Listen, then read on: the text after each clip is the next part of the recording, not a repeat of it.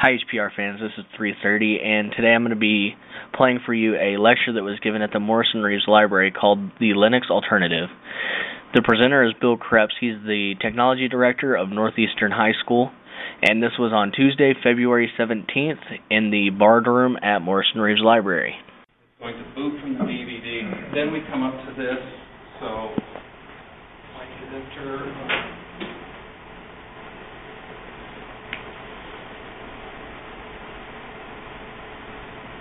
We're going to see a lot of stuff that really doesn't mean anything. Now, while this is happening, a little word about Linux.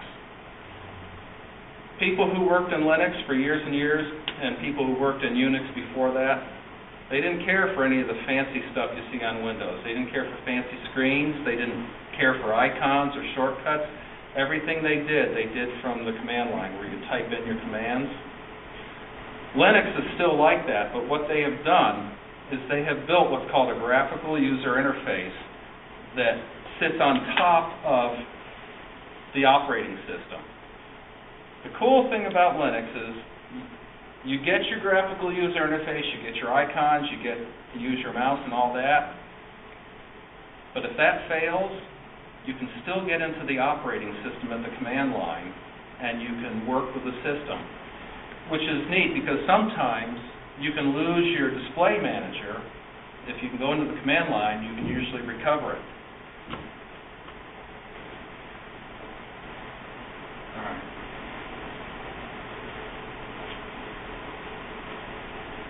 Kind of up here. The world of computers is wait.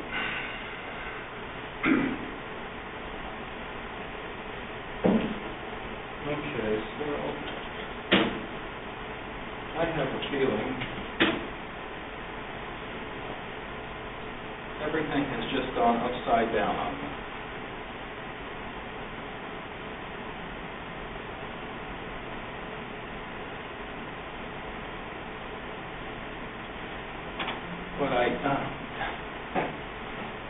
Okay, what are we going to do here?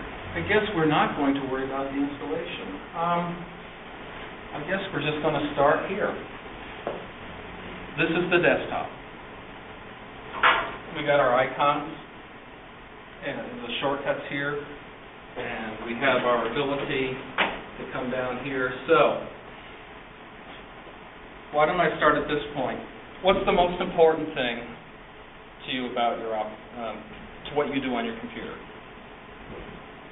If you get a machine, what do you want to do with it? Desktop publishing? Word processing. Word processing, internet, stuff like that? Okay. We have a program. Let's go to word processing first. There's a program called OpenOffice. And what OpenOffice is it's a suite just like Microsoft Office. It consists of word processing,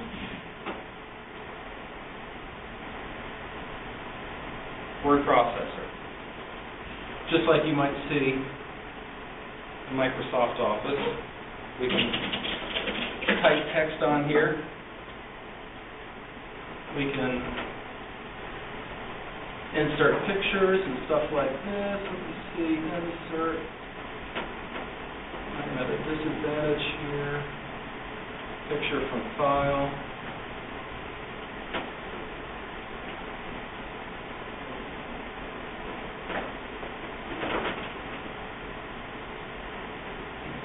I'm looking for object. There we go.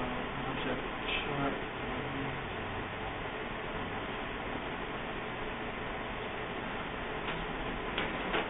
Can you bear with me for just a minute? I cannot see my screen. I need to change that so I can.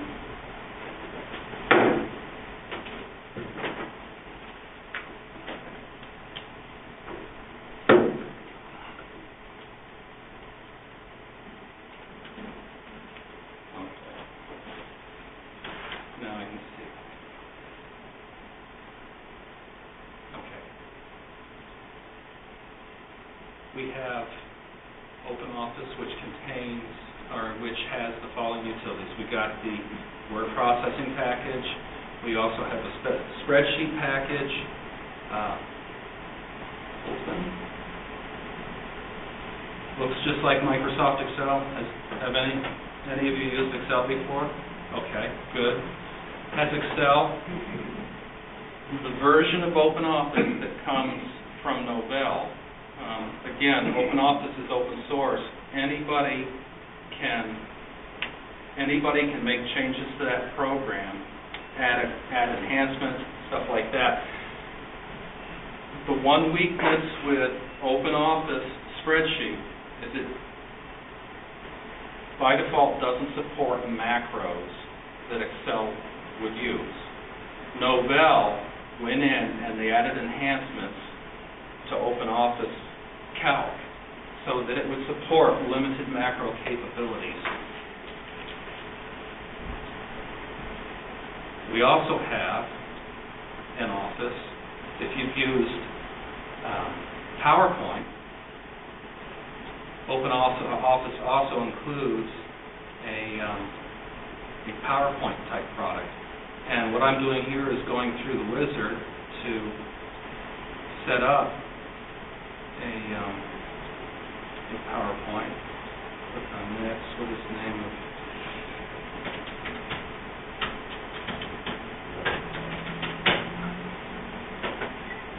Click on next and create.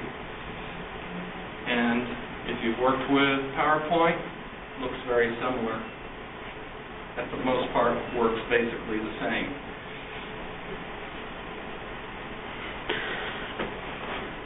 Notice here I also have all these applications running at the same time. Just to show you that there's not a whole lot of difference visually between Windows and Linux running this product called OpenOffice. By the way, you may ask, where can I get OpenOffice at? If I jump over to the internet here, and go ahead and restart that, come up to Google, and you've all seen Google before, OpenOffice, search on that, and go to openoffice.org, and this is where you can actually obtain it from. All the software that you'd ever want to use on Linux is available off of the internet. There's no need anymore to go to a store and buy a package that has the CD or DVD in there. You can simply download that product that you want and install it. Another application here. And by the way, if you have questions and I'm not coming near that, please let me know. I got one real quick for you that Sure. You were just talking about. You said you could go to the internet and get anything. Now, I used Linux, Xandros, and Novix. Mm-hmm. And with it, I had to go through their program of getting to download. I couldn't just go. I tried to go to Google and do the Linux program to download it, and I never had no luck with it. Is this version here that you just gave us, is it any different for that? Or? That's actually good, and that's a semi-complex question, but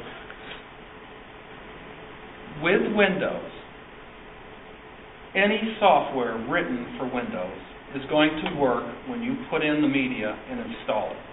And the reason why it will work is because Microsoft has a set of rules that people have to follow to make software run on their operating system. In the world of Linux, this is where some of the confusion comes in. You've got Xandros, you've got SUSE Linux Enterprise, or we'll just call it SUSE. You've got Ubuntu. You've got Mandrake. There are all these different entities that are producing their flavor of Linux. They're all kind of the same, but in some ways they're not the same. So there are some people who are producing their flavor of Linux, and they've tried to make it really simple on people like us by having a repository where if you want a particular application, you go to their site and you install it from their installation source. And they're doing that because they've put together the package for that program so that it will install and operate properly on their flavor of Linux. Does that not make sense to anybody? If it doesn't make sense, say something now, because this is one of the real negatives about Linux, is that it's much more wild and out in the frontier than it is with Microsoft. Microsoft wants to make sure that when you buy a product and install it, it's going to work. No questions asked. With Linux, depending on whose version of Linux you're using, there are many occasions where the program that you want to install has to be custom tailored to work on that version of Linux. There's a reason for that. We're not going to touch that here because we're talking about the kernel at this point. And the kernel is really the very heart of what makes the whole operating system work. That's probably why. Now, for SUSE Linux Enterprise, or SUSE, most people can get programs to work on these things just fine, but you actually have to do what you don't do in Windows, and that is go out and find these certain utilities, install them in order to take the program to, in essence, recompile it in a way that it works on your version of Linux. Does that not make sense? Would you go over that, how it does on this version of Linux, how you install? Well, here, let me show you something here. Let me close out this stuff, discard that, close that, close that. I tried to get a program installed on this computer before I came in this evening, and it was a program called New Cache. This one right here that I'm showing you. Actually, go up twice. This program here actually it helps you do all of your home finances, your checkbook, your savings account. It helps you manage all that. By the way, did I say this is free? It's open source. Well, when I tried to run that program, CD.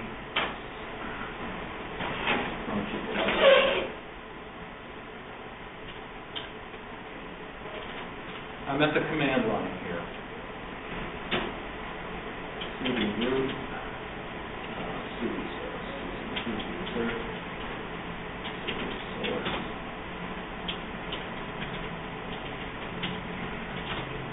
There's CD.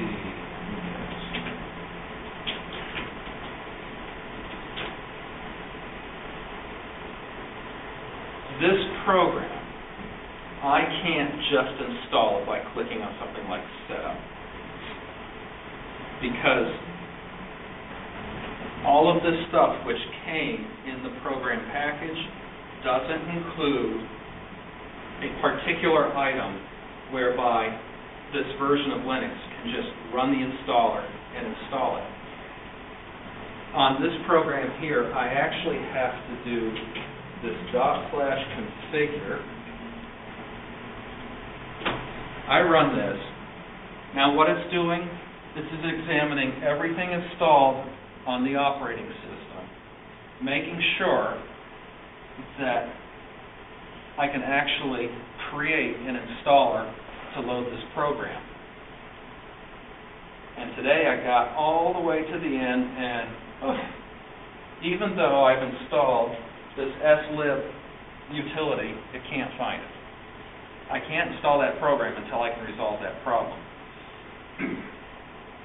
When a program is written specifically for a particular version of Linux, you don't have to go through this. It's as easy as going to minimize this, close this. For example, let's open up stuff.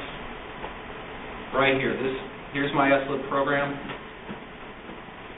This RPM package This version of Linux knows exactly what to do with it. It's as easy as right-clicking on it and going down to Actions and Install with YAST. YAST, yet another system tool. It's basically the utility that enables you to install software. That is all I have to do. In a matter of seconds, this is going to examine that little program, and it's talking to Novell and a couple other places across the internet. And now it's looking at the media that I have on the computer. It's downloading yes. Good. Yep. And then it's doing stuff that in Windows you never have to do. Now that it's done that, could you go back and install that other program? I tried that 3 different times. I tried setting an environment variable, that is setting a variable to tell the computer exactly where SLib is installed. So, of course, I went on to Google and I typed in some words to describe my problem. Lo and behold, I found out other people were having the same problem. And there isn't a definite fix for this problem. There's this thing called definite luck. So, some people have resolved the problem. I'm one of those who didn't resolve the problem tonight. So, and it's all done. Does that RPM have to be for your version of Linux? No. RPM, run on Red Hat Package Manager. Anything that you download that is in a .rpm package, SUSE knows how to work with it. If you use Red Hat's version of Linux, it knows how to work with it because it stands for Red Hat Package Manager. And this version of Linux knows exactly what to do with something that is packaged like that and installed. So if he could find his program as an RPM, he wouldn't have any trouble with it. You said it was Debian that you're using? No, They were Debian variants. It was Canopix, and That's the other problem. you would have to find a package that was a .deb. Right. .deb, Mm-hmm. or what's that? It stands for Debian. It would be a Debian package. If you go to a particular website where they have a product that they make for Linux, oftentimes you'll see they'll have 2 or 3 different types of packages. But what I suspect you're going to find out is you're going to have a hard time finding those, and that's why you have to go back to Debian to find packages designed to run on their operating system. They should have what is called a repository. A repository is basically a place on their website where they have all these different programs that they have designed to work properly with their operating system. And they have a link that automatically came up for that on the desktop. But there's other things that I was finding on the web through Google searches and stuff that was for Linux that I was trying to get to work that I never had no luck with, sort of like what you just did on that other one. It would give me that whole the line, and I just really wouldn't know what to do with it. By the time I got to the end, I just had a big mess of stuff installed, but nothing actually working. And it wasn't through the actual Zendros or Navi. And the problem with that is that there are these things called dependencies. Now again, to go back to Windows, you don't have any dependency problems because anyone who writes a program to work in Windows has already done all the programming so that it doesn't need anything more. When you install it, everything's there, it's good to go. In Linux, they could actually update the kernel. That is the very heart of the operating system. I think the kernel is what kind of acts as a translator between the actual hardware and the OS.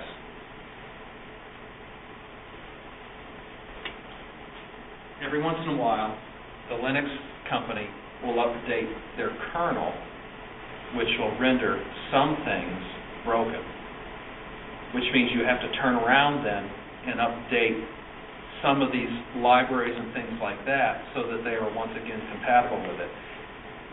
The Debian kernel is going to be different from perhaps the SUSE kernel.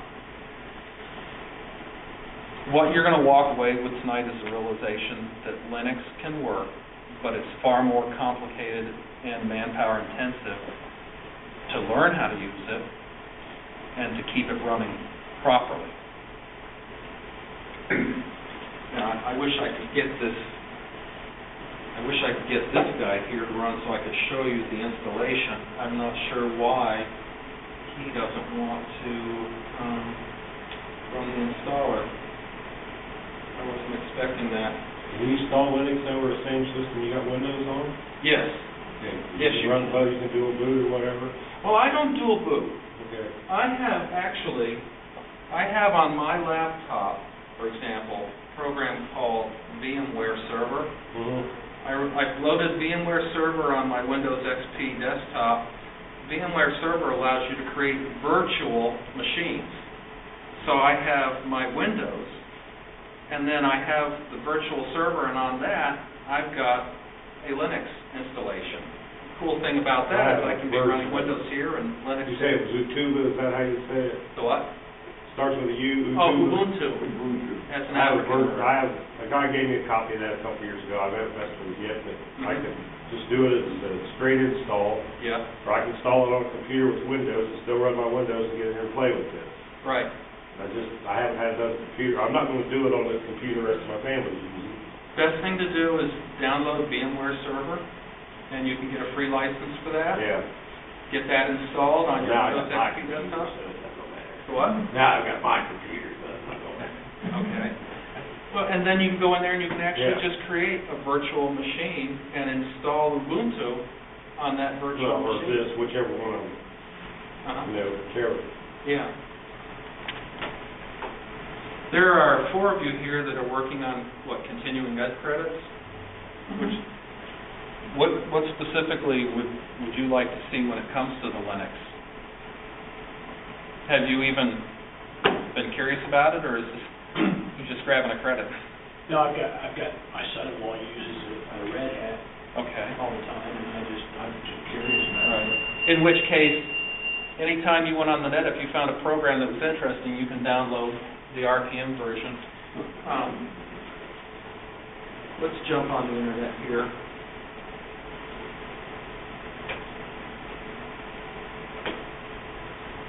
I'm going to do a search on open source software. I mean open source. Why can't they agree? I'm going to go to, this is a great website. It's called sourceforge.net. And find software. And how about, okay, why not games? You can never have enough games, right?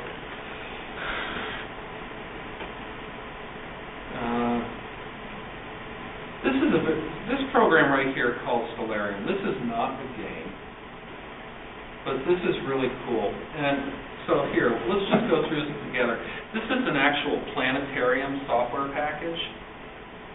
It is so incredible what you can do with this.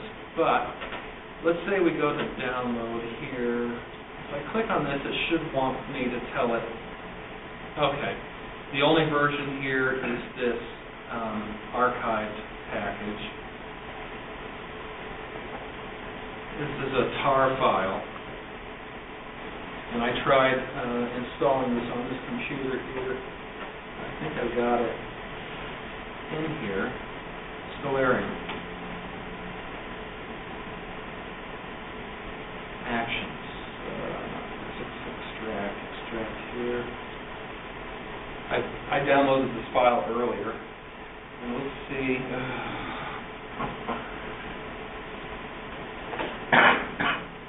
And so now it's not happy with it.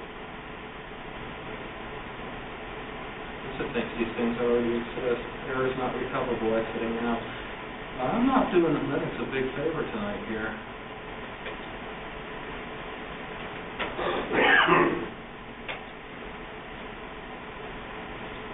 Take a look. What did it do?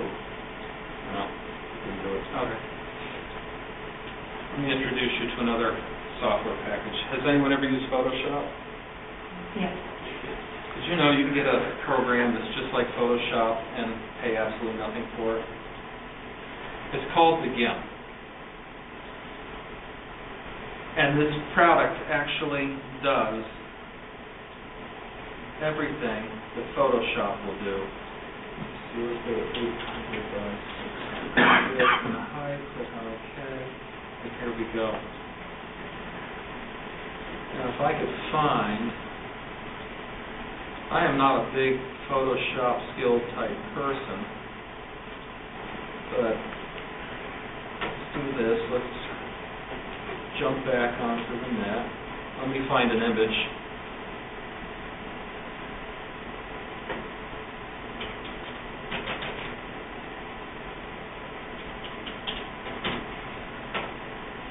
Images.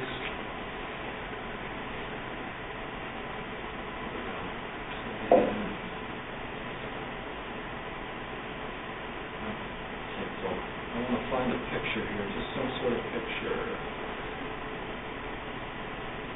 Save images, there we go. To the desktop, save. I'll come back here to the GIMP.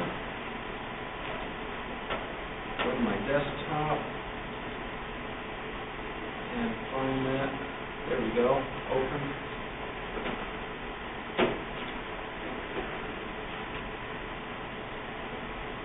Zoom.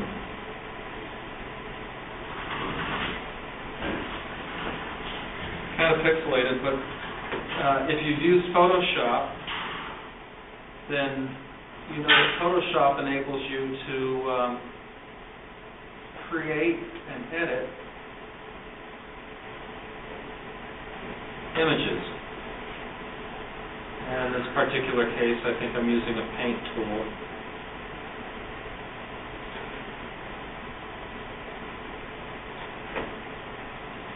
You can modify images, and then you can save them and use them elsewhere.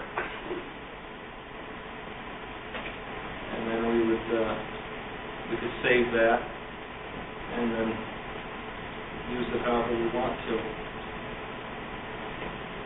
Let me see. How about printing? Let's deal with that. Power switch. I'll show you how easy it is to set up a printer. Well, I tend to show you how easy it is to set up a printer. I plug in this old HP LaserJet. Close out of this stuff. Introduce you to this menu down here.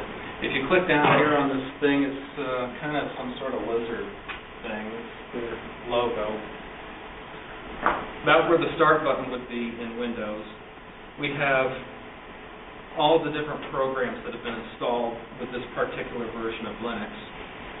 Down here under Tools, under Printing Manager, this is where we can actually set up printers at. And doing that is as easy as clicking on this Add button, add a printer, click on Next. It's a local printer because it's attached to my computer. By the way, Linux will, a computer that has Linux on it will fully function with a Windows computer. You can actually set it up to talk between the two. You can use Linux machines and a Windows network. I'm going to click on Next. My printer is on parallel port 1. Click on Next. It's going to take a look on that port and see what it sees.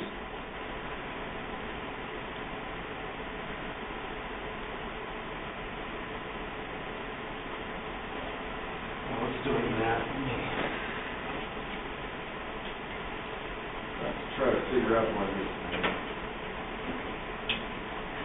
had issues.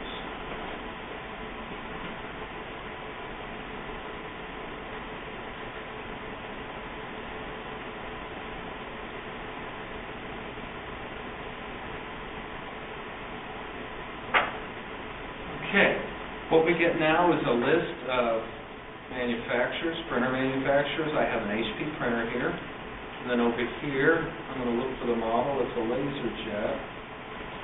This is what, a LaserJet 6P, I believe.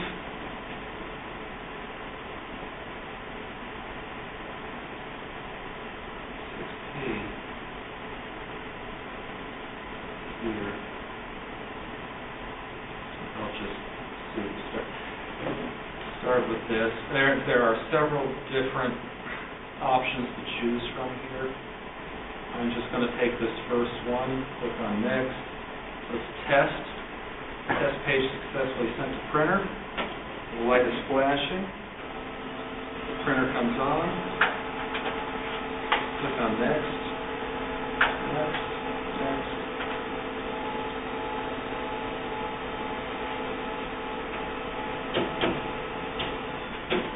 Give it a name here. Click on next and finish.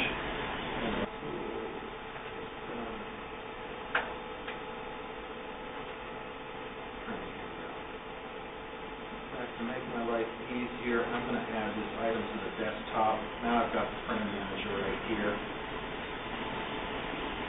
So here's the printer I just installed. Enjoy.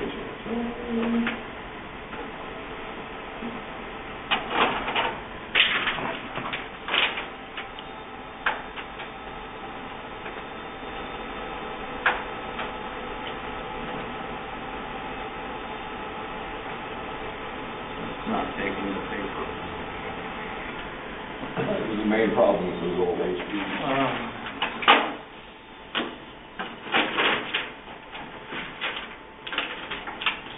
Yep. Murphy's Law, if anything can go wrong, it will. The keyboards wear out. Well, it's no consolation, but it worked earlier today. I've got one sitting at home too, just like that.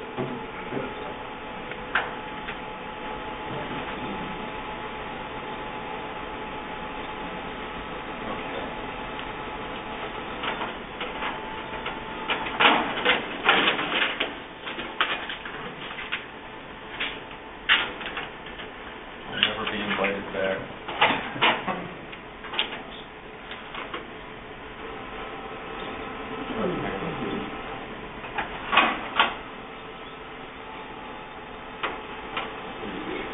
There we go. Thank you very much.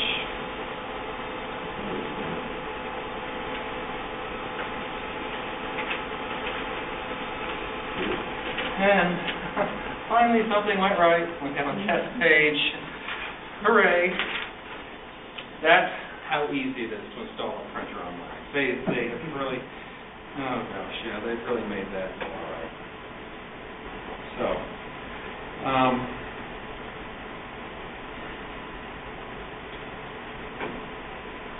email. Another useful tool. Let's see. Communicate, email. SUSE Linux comes with an email client called Evolution. Alright, so full name. Let's see if I can do this. Email address, so let me try me at Comcast.net. It's really cool if this works. Forward, server type, there's a pop server. Okay, slow down, Bill. I presume everyone has an email account with someone. Okay. Comcast, anyone in here Comcast? Cable company goes down in smoke. Yahoo Mail, stuff like that. Okay, so Yahoo Mail you probably access via your web browser, right? Okay. Does anyone use Outlook? Okay. In the building. In the building. But you have your own mail server in the building, right? Yeah, right. Okay. So you could use a product like Evolution. It's just one of several. I have an account with Comcast, so what I'm going to do is I'm going to actually see if I can set up this mail client to pull my mail from the Comcast mail server. And what I need to do first, because I don't remember, I'm going to go to Comcast and find out. Comcast. There we go.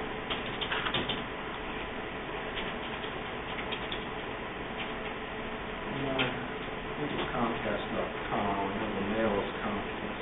No, it's probably Comcast.net.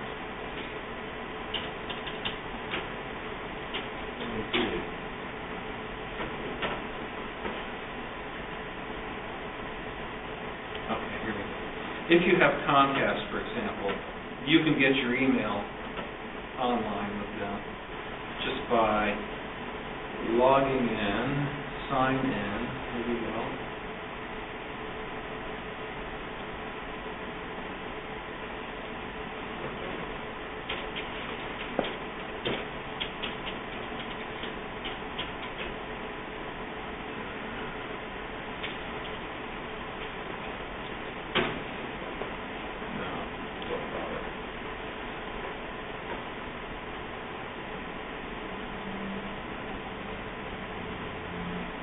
And so, there. Via the web browser, I'm able to get into my email, see all the wonderful spam I probably have.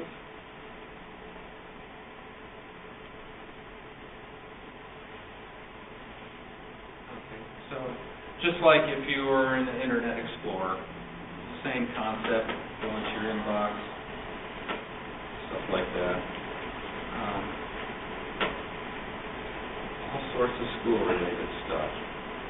So now, ask Comcast. What I want to find out is the name of their mail server.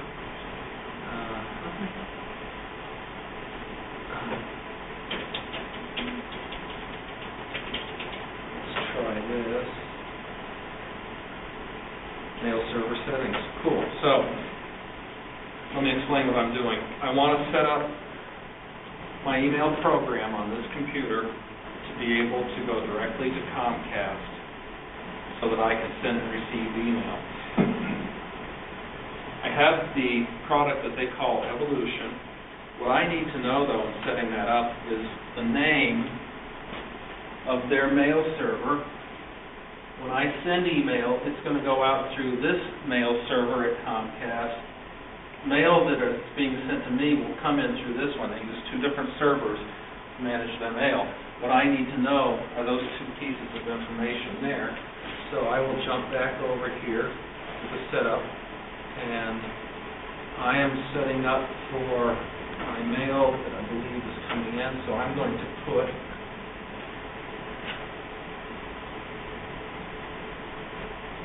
these guys here.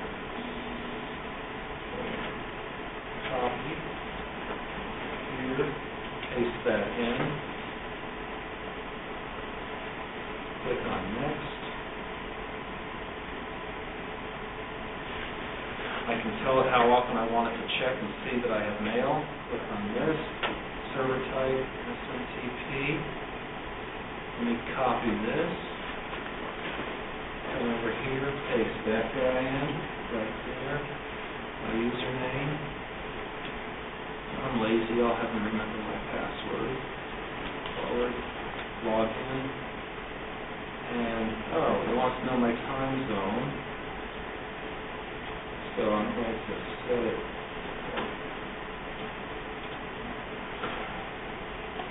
America, or in the Eastern Time Zone, America, Indianapolis. That's where I am. Forward and apply. Okay, password there.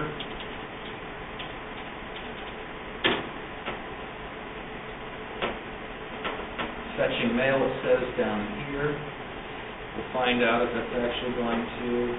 Oh, it's working, cool. So an email client is included with this version of Linux, and we just went through the setup real quick and simple on how to set up your account. And it's still fetching mail here. It says, let me click on get. Yeah, it's still doing it. Little indicator here. That's how easy it is to set up a mail client in Linux, at least this particular version here. So,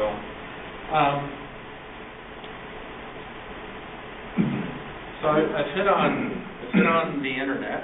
I've hit on email. I've shown applications, the Open Office program, which is essentially a similar clone to Microsoft Office.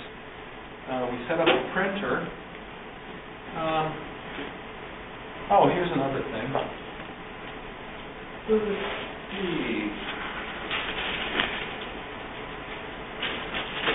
device to ever come out since, who knows what, the floppy drive? Everyone have a flash drive that they own? Does anyone not have one of these? You don't have one? I don't have a home computer at home. You don't? I'm at work all the time. You're at work When all I'm the not at work, I'm not working. Okay. There was the floppy diskette, but then along came flash memory. This is just probably the coolest thing that's ever come out. This particular one is 8 gigabytes of storage. I mean, that's incredible. You could put a movie on this thing. And it is really incredible. what we're trying to do at the schools, the big nightmare when you're managing a network, once we get on networks, we like to start accumulating stuff. And I think that's the human thing. We like to accumulate stuff. Next thing you know, people like the network manager is going crazy because he's getting a warning message on his console saying that there's only 2 or 3 gigabytes of disk space left on the server, and if you don't fix that real quick, people are going to get a little excited. So what we're doing is, I think we're actually going to buy every teacher an 8 gigabyte flash drive and say, you've got a week to get all your stuff off. And that's really cool, though, because now you can carry around everything that you consider important. And you need more than 8 gigs. Oh, yeah. Wrong. Well, I've got to tell you, back in the days of the 386, for example, I'm talking a long time ago, but just 2 megabytes of memory was expensive. It used to be, around... Well, I remember buying a megabyte for $74 a megabyte. Yeah. But this 8 gigabyte drive cost me $11. Yeah. $11. That's a gigabyte. I've got a 4 gig for free. Yeah, companies now are handing these things out with their advertising material on it, their marketing literature. I mean, College is giving away to students coming in. absolutely. I remember when people got excited because they'd open an account at a bank and they'd give them a toaster or something. Now, you got this stuff.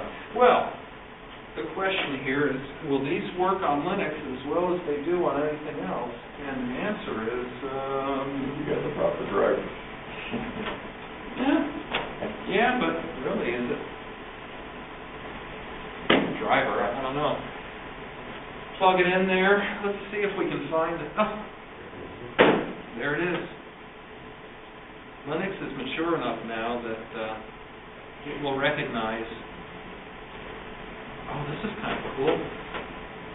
We had an interesting thing happen up at Northeastern Elementary School. You see those shiny floors? The water. They had a water pipe break in one of the heaters. They came in. They said, we kid you not, they had 4 inches of water in one of the classrooms. And it was hot water. They're having to gut 2 of the classrooms right down to the sheetrock, because these rooms literally steamed. But anyway, I didn't show you this to tell you that sad story. But look, I just plugged it in, and there it is. The cool thing is, you can plug a camera in here if you've got a digital camera. You can probably plug it into your Linux box now. You won't need any special software. It'll simply know how to interface with it properly. That's a plus for Linux. Huh. Pretty bad there. Okay, close. Here's another cool thing you probably never thought anything about. If you got a digital camera and you suddenly realized you needed to move a file somewhere, you needed to make a copy of a program or something, did you know you can copy it onto your camera and transport it that way? Just like an external drive. That's right. Anything that has memory now, it doesn't have to just be pictures. It can be whatever you want to put on there. It just treats it like another drive on your computer. So, this is cool. What's this all about? Oh, it's that silver flower that I found on the internet. Well, why don't you talk about some of the security add-ons? Yeah. Let me go into this. On SysLinux, we have this thing called YAST. And it's where you can configure the machine, all sorts of stuff like that. For example, software management is where you would actually go to add and remove programs at. Just do a quick introduction to this. What it's doing right here, where you see it saying downloading files, when I installed the software and registered it with Novell, they also, the machine was configured to know where to go to Novell to find files necessary for upgrades in service packs, things like that. Well, we don't have service packs. Yeah, we have service packs for Linux. But if I, for example, wanted to, GIMP. Let me search on GIMP, type on search, and what I get here is a list of all the files associated with that program, GIMP being the program that is like a Photoshop clone. And it's from here where I can either choose to install them or choose to uninstall them. For example, if I wanted to uninstall that GIMP program, just click here until I see a trash can, and then when I click on accept down here, it will go ahead and uninstall that program for you. It's actually not that simple. I'll cancel this. Cool thing is you can cancel all sorts of stuff. Even on the desktop version of SUSE Linux Enterprise, you can create users, just like you can with Windows. I don't know why we keep coming back to Windows, but it's what everyone's familiar with. Creating a user is done from here. It's as simple as clicking on Add. We come up with a name. Why don't I use Doris as an example? D. Ashbrook. Control X, Control space. Her username could be D. Ashbrook. Put in Doris. And a password, we'll just go really simple, 1, 2, 3, 4, 5, 6. Confirm, and this is good to show you this, 1, 2, 3, 4, 5, 6. When I click on accept, no, Linux says, you've got to be crazy. That is not a secure password. It's too simplistic. Do you really want to use it? I'll say, yeah, I do. Well, you've only used digits for the password, and that's a terribly bad idea. Are you really sure you want to use this? Secure passwords combine numbers, letters, and even symbols like the pound sign or a dollar sign or something like that, a hyphen. When you create a password that is not an actual word, that means that it's very difficult to guess what it might be if you're not supposed to know what it is, and you're not going to find it in the dictionary anywhere, so hackers couldn't use a dictionary-type hacking program to discover that brute force. And you have used uppercase letters, and you don't like it. We have an account now for Doris Ashbrook, which means Doris could log in on this computer and have her own private desktop, have her own private files, and that sort of thing. Even though this is just a desktop version, it still provides you with the capability to have multiple users. Interesting thing about Linux is you can go in to the account and you can determine what specific applications or groups of applications that person would have access to. Let's say Doris has some free time every once in a while. We'll make sure that she can actually have access to programs that are games. You can really hone in on, let's say you're a parent and you've got kids at home and you want to control what they do from a computer that has Linux. Linux is a great machine to have in the case where you might want to control what your kids can do on a computer, because it really lets you get right down into the nitty-gritty of what they can have access to. For example, if you don't want them getting on the internet, you can set things up so they can't. Linux has a full firewall. Don't click on finish. It's going to write all those settings. Down here, we have a firewall. A firewall means you can see out, but people on the internet cannot see into your computer. It is absolutely crazy. It's insane to run a computer now without having some sort of firewall software running on the computer.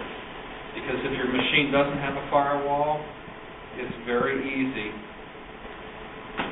for ill-mannered individuals who have nothing better to do with their lives to get into your computer and to install malicious software, to gain access to data you may have.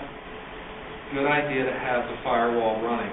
The firewall, this one here, can actually, it provides a list of all these different things, all these different services that you either permit or don't permit.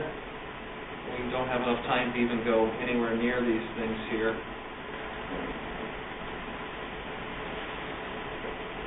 But you can fully control how secure that computer is.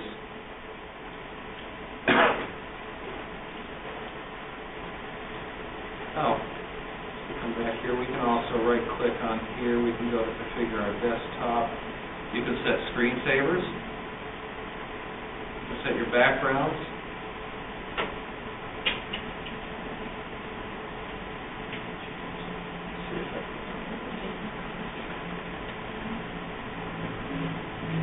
And you see the different backgrounds available. Well, and we're at what, 7:30? What time were you going till? 8:30? You have 25 minutes So if I you know. want. Did you want to take a few minutes break or anything like that? I can see if I can't get this to go through the installation. Is that all right with you? So why don't...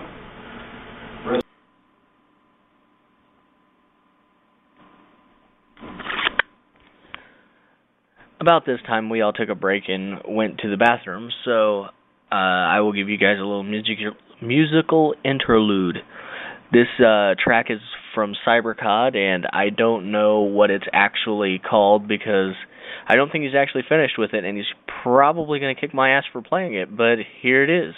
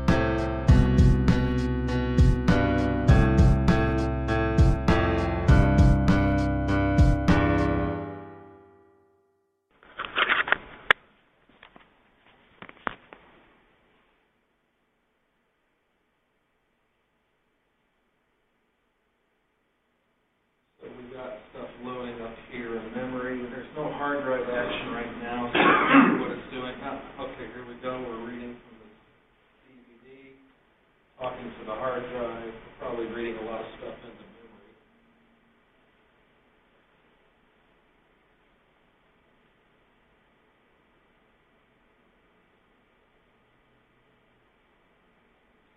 A little progress bar just gives you an idea that things are going on.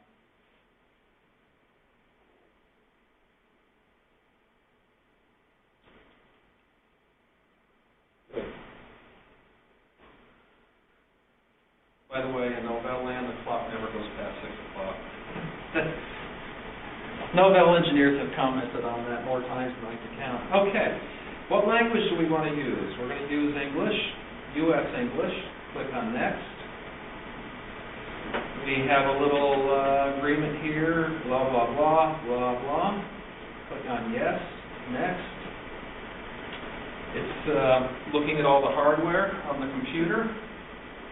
And the mode, we're going to do a new installation. Click on Next. It's reading through all the catalogs of software and stuff that is on the DVD.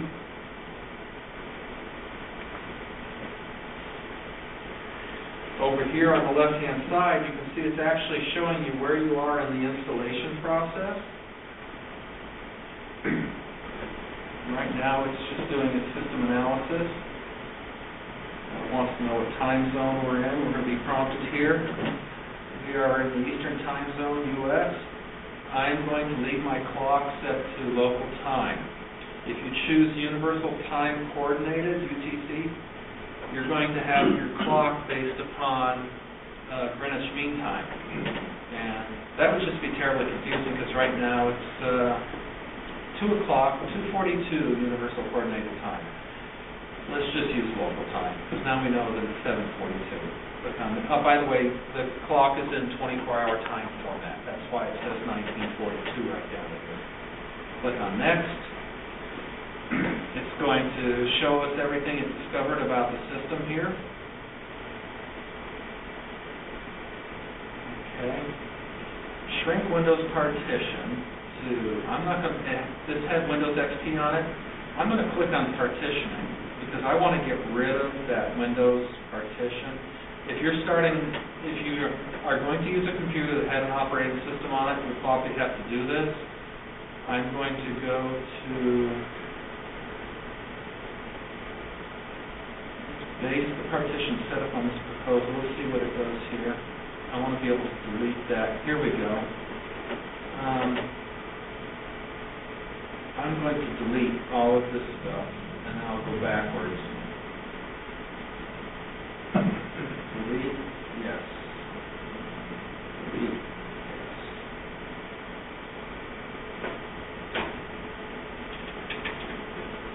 And delete.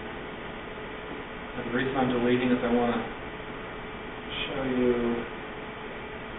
the installation. Good. Alright, so we want to change this. So now we go back.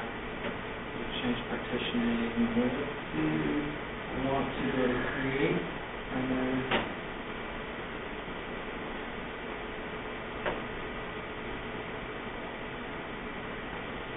leave Windows. There we go. Create a root partition.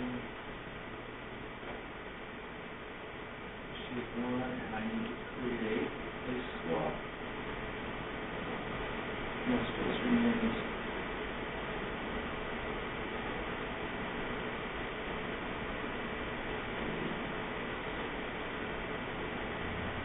Let's see, what will it do there? Changes.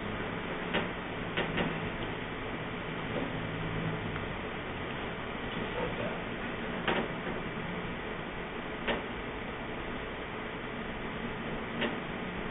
The nice thing about Linux when you're installing it, it gives you a lot of, okay, create a root partition, click on steps, agree to this, agree to that, agree to that, confirm installation.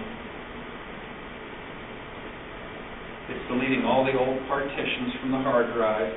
That's just another way of saying it's getting rid of everything that had been on there. Put it in the mail.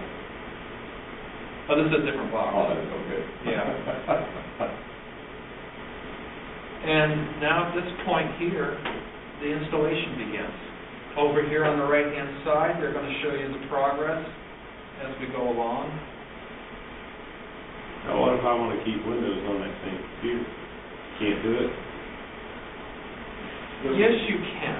With virtual manager? But I got to tell you, I have never set up a machine to dual boot. Okay. It's just that Well, I haven't either, you know, and I would instead, if you want to have both, I would put the VMware server on a Windows XP machine. yeah. And then I would create, I mean, that's what I'm thinking. that's the way I do it.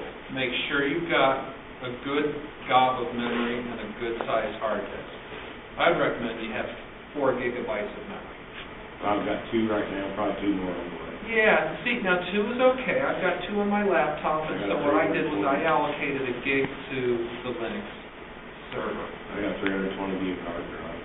Yeah, that's enough. You can package like a user was not found on the medium. All right. So what's up with that? Ignore it. Say, on that Ubuntu disk, there's a program called Wooby that'll actually install Linux inside of your Windows partition. I got 2 disks with that. I haven't had time to play. Say, the best thing to do would be to get a new Ubuntu disk because it actually comes with that already on the disk. Okay. And what it'll do is add your Linux install inside of your Windows add and remove programs thing. Okay. So if you ever decided that you really wanted the hard drive space back and you really didn't care about Linux, you could actually just remove it out of your add and remove programs in Windows, and it would just cleanly uninstall itself. I think that's what that version I have does. That's a lot better than what I went through last summer. It was a pain getting it set up with Vista. So why did you go to Vista? Just because we don't have it here at the library, and I wanted to get the experience on it. I've since decided we're not going to get it here at the library. We're going to wait for Windows 7. Yeah. I think it's going to be obsolete before it ever got off the ground. A lot of people are not happy with it. Yeah, their motto should be, "Are you ready for an experience?" I don't know. I won't use it up at Northeastern. We have one machine that we have it on. That's for the superintendent. And all he does is email, internet, and 2 or 3 different calendaring programs. I play with it quite a bit. I've got the home premium that I wish now I'd bought the top of the line, the professional or whatever, because there's a lot of stuff missing. Right. That's what they've done with all the different versions. Yep. And they don't tell you what's there and what's not until you go through and by trial and error finally decide that the feature is just not built into this version. And that's It's where a real pain. And that's where Linux works out well, because Linux, it's all in there. And if it's not in there, you can go get it. So I think we'll just wait on the Windows 7 this fall. And You probably get on the internet with Linux. You have to worry about spyware, same as you do. No. Okay, I don't think Not- There are only 16 viruses written for Linux. 8 of them were by people trying to prove that they could do it, and the other 8 have been fixed in the kernel. That was a great question. I'm glad you asked that. Well, I've heard of that. Not a whole, well, and here's the other very good thing about Linux. What I'm doing right now, and what I was showing earlier on, I was logged in as the root account, and root is like the administrator account. The only time you want to work as the root user is when you're actually installing stuff or making changes to your setup. But normally you don't want to work all the time as root, because root has full access to everything. So what you would do is actually log in as just a regular user that has more limited privileges. And the reason why that's safer is because root is the only one that can make changes. If you do happen to pick up something, or if you happen to go on a website that tries to exploit what you've got going, if they're not root, they can't do anything to the system itself. A lot of people don't even run antivirus on Linux because it just is so immune currently. Still try I actually have a friend who's a security professional, and he said that antivirus on Linux is actually a waste of time. Yeah, waste of time, waste of resources. I'm still trying to get Windows to overclock. And we can see over here the amount of time remaining for the installation.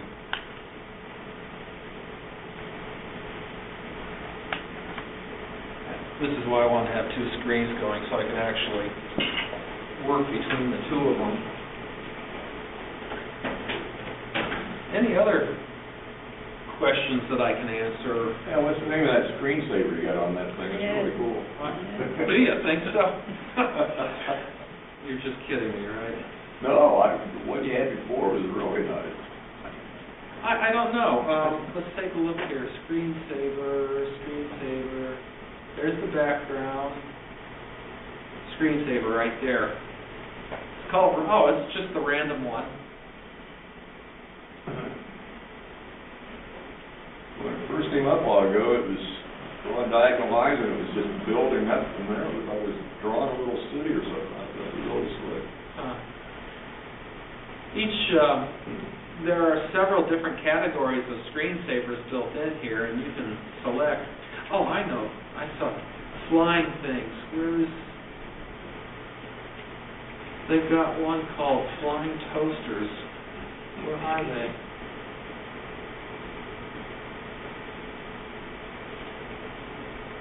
Maybe in a different section. Line, Galaxy. Oh, here's another interesting thing to know.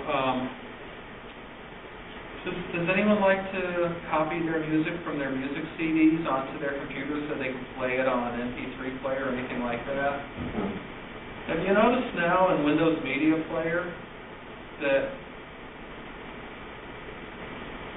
I had a bunch of songs that I had copied off a friend's CD. For some reason now, when I try to play those with the newest version of Windows Media Player, it plays about 7 or 8 seconds worth and then it quits because apparently it knows that I'm not the one who's supposed to have those songs. And I don't advocate music theft or piracy or anything like that, but Linux has not, most of the people writing music players for Linux have not straddled themselves with this digital copyright stuff. So there tends to be a little more freedom in terms of what you do with music and other things of that sort. OpenGL. I'm looking for one called Flying Toasters.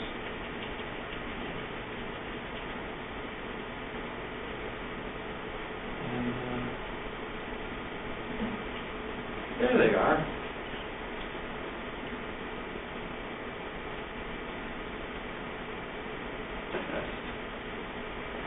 I think this is my favorite screensaver.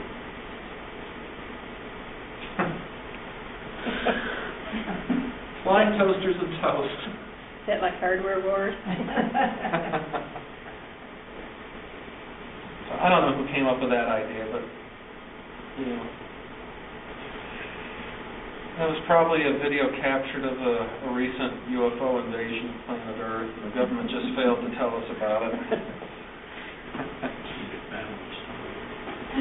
Bill, how was your experience in Northeastern as far as managing both the, did you have to hire additional people to manage? Oh, right. Even the teachers are begging the superintendent to hire some additional technology staff. It just isn't going to happen. It isn't going to happen. So, do you like it, or would you go back to the other way if you had the equipment? Well, I'm not using Linux up there right now. I have it on servers and stuff like that, but it became unmanageable as a single person. I am currently responsible for 534 computers. I know the exact number. And the only way I could get the classrooms to continue operating reliably was to switch back to Windows XP. I would not have done that if at that time Linux had just been a little more mature and if I had some additional tools to keep it locked down so that it didn't change. I use a program called Deep Freeze to keep all of my Windows machines in a condition where they can't be altered. And you can manage that remotely?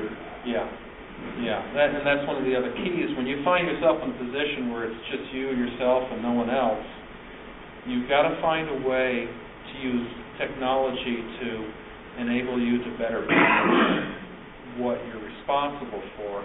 Well, at that time, Phoronix did not have a version of Deep Freeze for Linux. They do now, but at that point, by the time I got to that point, the teachers and the students both were pretty unhappy with the way things were going.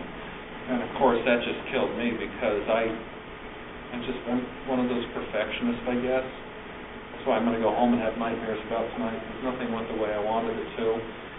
But I couldn't keep the technology working to where it was not a problem. And so that's why I had to go back to Windows, because I had to have machines that were operating effectively. If you're going to be if you're in a company and are going to sigh. If you're going to be in what's that? You were running out of time anyway, 26 minutes left. If you're going to be in an environment and you want to deploy Linux, you really need to have one person who really is devoted to that. And I think I'm right on the border of confident enough to maintain Linux in an enterprise environment. And I could probably do it, but I wouldn't be able to do anything else because it would be too time-demanding. That's why I got that. This version is more of an enterprise version, something you would use at home. Well, you could certainly use it at home, but you might want to look at Ubuntu. Yeah. And it was convenient to be able to bring these in and hand them out. Right, I'm not knocking it at all. But you can go online and you can download Ubuntu. Yeah, I understand. Yeah. I didn't know they'd updated it with what you were talking about. That sounded great. They update it every 6 months. I'll strip it off I'll take that out of there and put it in that way. It'll be a lot nicer. Well, what I hope you came away with tonight is an awareness that Linux certainly can work. I mean, the most important things for most people are, can I get on the internet? Can I do my email? Can I type letters and maybe do spreadsheets, PowerPoint type things? The answer to all that is yes. Is there other software out there that I can use? The answer is yes. Printing SourceForge again, because like you said, that is a great site, and it's got stuff for Windows, not just Linux. Too. Right. Yeah. SourceForge.net. SourceForge, F-O-R-G. Yeah, let me pull it up on this other machine over here. It's one of the best sites out there for finding what you want as far as software goes. So.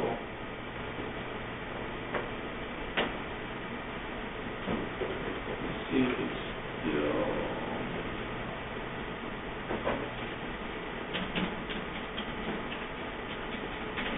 SourceForge.net.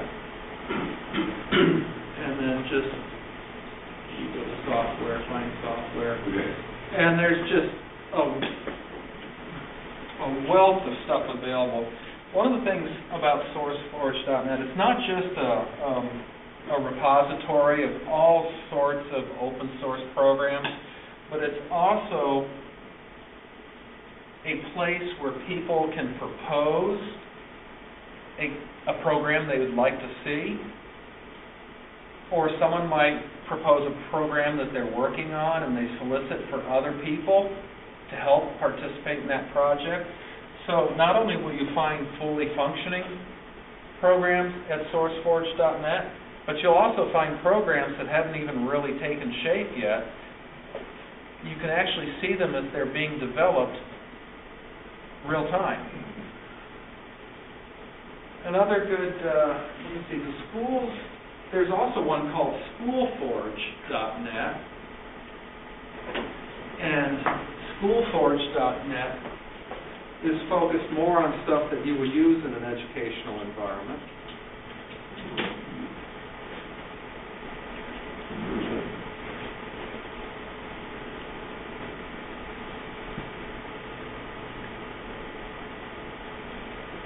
cool being able to work with an antique tonight. That's our attack projector, or projector screen. You have to handle it very carefully, or you have to. Schoolforge.net, education software, and they have it broken down by the different categories it fits into. There is some wonderful software out there for schools, and I really wished I could have demonstrated more of that tonight. I could have brought in a Windows machine and shown what we're using up at the schools. 3D modeling program. Here's one called Audacity. It's a full media player. Yeah, I just installed that in our computer lab. Blender. Blender is just a fascinating program. It's a full 3D render. GIMP, that's the one I showed you earlier, that is a Photoshop clone, more or less. GIMP is really cool. One of the things I like using GIMP for is... Well, here's one that we did. Every year at Northeastern High School, the 8th grade does an end-of-year slideshow, and they have used PowerPoint the last several years. Last year and this year again, they're now actually using Adobe Premiere, so that they can combine video with stills and music tracks and all that sort of stuff. Well, they had this one scene where they had this big, huge grizzly bear poster board cutout. And they took a picture of that grizzly bear cutout, and then we used the GIMP to erase everything except for the grizzly bear and save it with a transparent background. And we then took that grizzly bear and laid it on top of a picture of a kid doing a judo kick of some sort, and it looked like he was fighting the grizzly bear. Well, the Photoshop let us edit that one picture and then lay it down on top of another one. There was another one where they took a picture of all the kids who did that slideshow program for the year. They were all in a big group. Well, we took that and we erased the background, and we found a picture of a big, huge Air Force C-5 Galaxy cargo airplane. And we laid the picture of that group inside, so it looked like they were actually standing inside of this airplane. And there was another one, a picture we had of the Lincoln Monument, and we put the picture there. And we actually ended up having them kind of a Where's Waldo sort of thing. And we had these kids in front of all sorts of places, the Mount Rushmore. So the GIMP is really cool because it lets you play with pictures and stuff like that and get really creative. I did this one of, I found a picture of someplace in New Hampshire, the center of a little town, and this guy with a girl on the back of his motorcycle. I found a picture of a cheetah, so I edited the picture, made it look like this cheetah was running across the road in front of a motorcycle. I guess that's what I do for fun. So, anyhow. Inkscape, vector graphics editor. There's just a wealth of software just at those two websites alone. And all of this is free software on here? I'm sorry? And this is free software? Absolutely.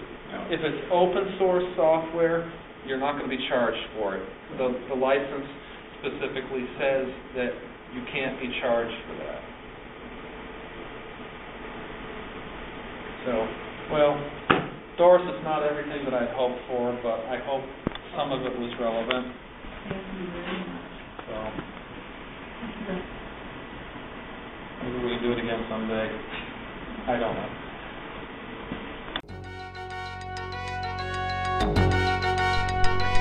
Thank you for listening to Hacker Public Radio. HPR is sponsored by Caro.net, so head on over to caro.net for all your hosting needs.